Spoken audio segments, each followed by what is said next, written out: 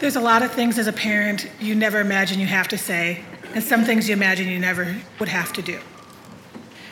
One of the things that happened to me last year was I had to figure out how to talk to my 9-year-old about being in right relationships with her peers.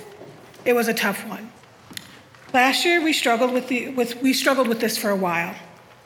My daughter and her friends were having a hard time with another child in their classroom. They all struggled with their behaviors, and the word bullying came into play. My first reaction was disbelief. Not my child. There's no way. She would never, ever do that. After I got out of my own feelings, I needed to figure out how I was going to help my child be a better classmate. I decided to go from a community approach. I explained to her everyone has a right within their community, and it's not her right or anyone else's right to push others out. She rolled her eyes, blamed everyone but herself, and lived up to every frustratingly typical 9-year-old behavior you could imagine. But something must have stuck. Later in the week, I got a note from the school. Admittedly, I dreaded opening that note because I knew it was just going to be more issues.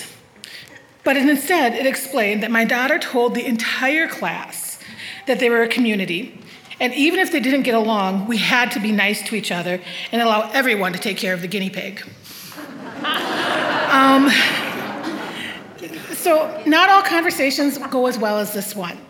What my hope is just she will remember that we are all a community and we deserve an equal place within it, and that we all need to be allowed to be within that community.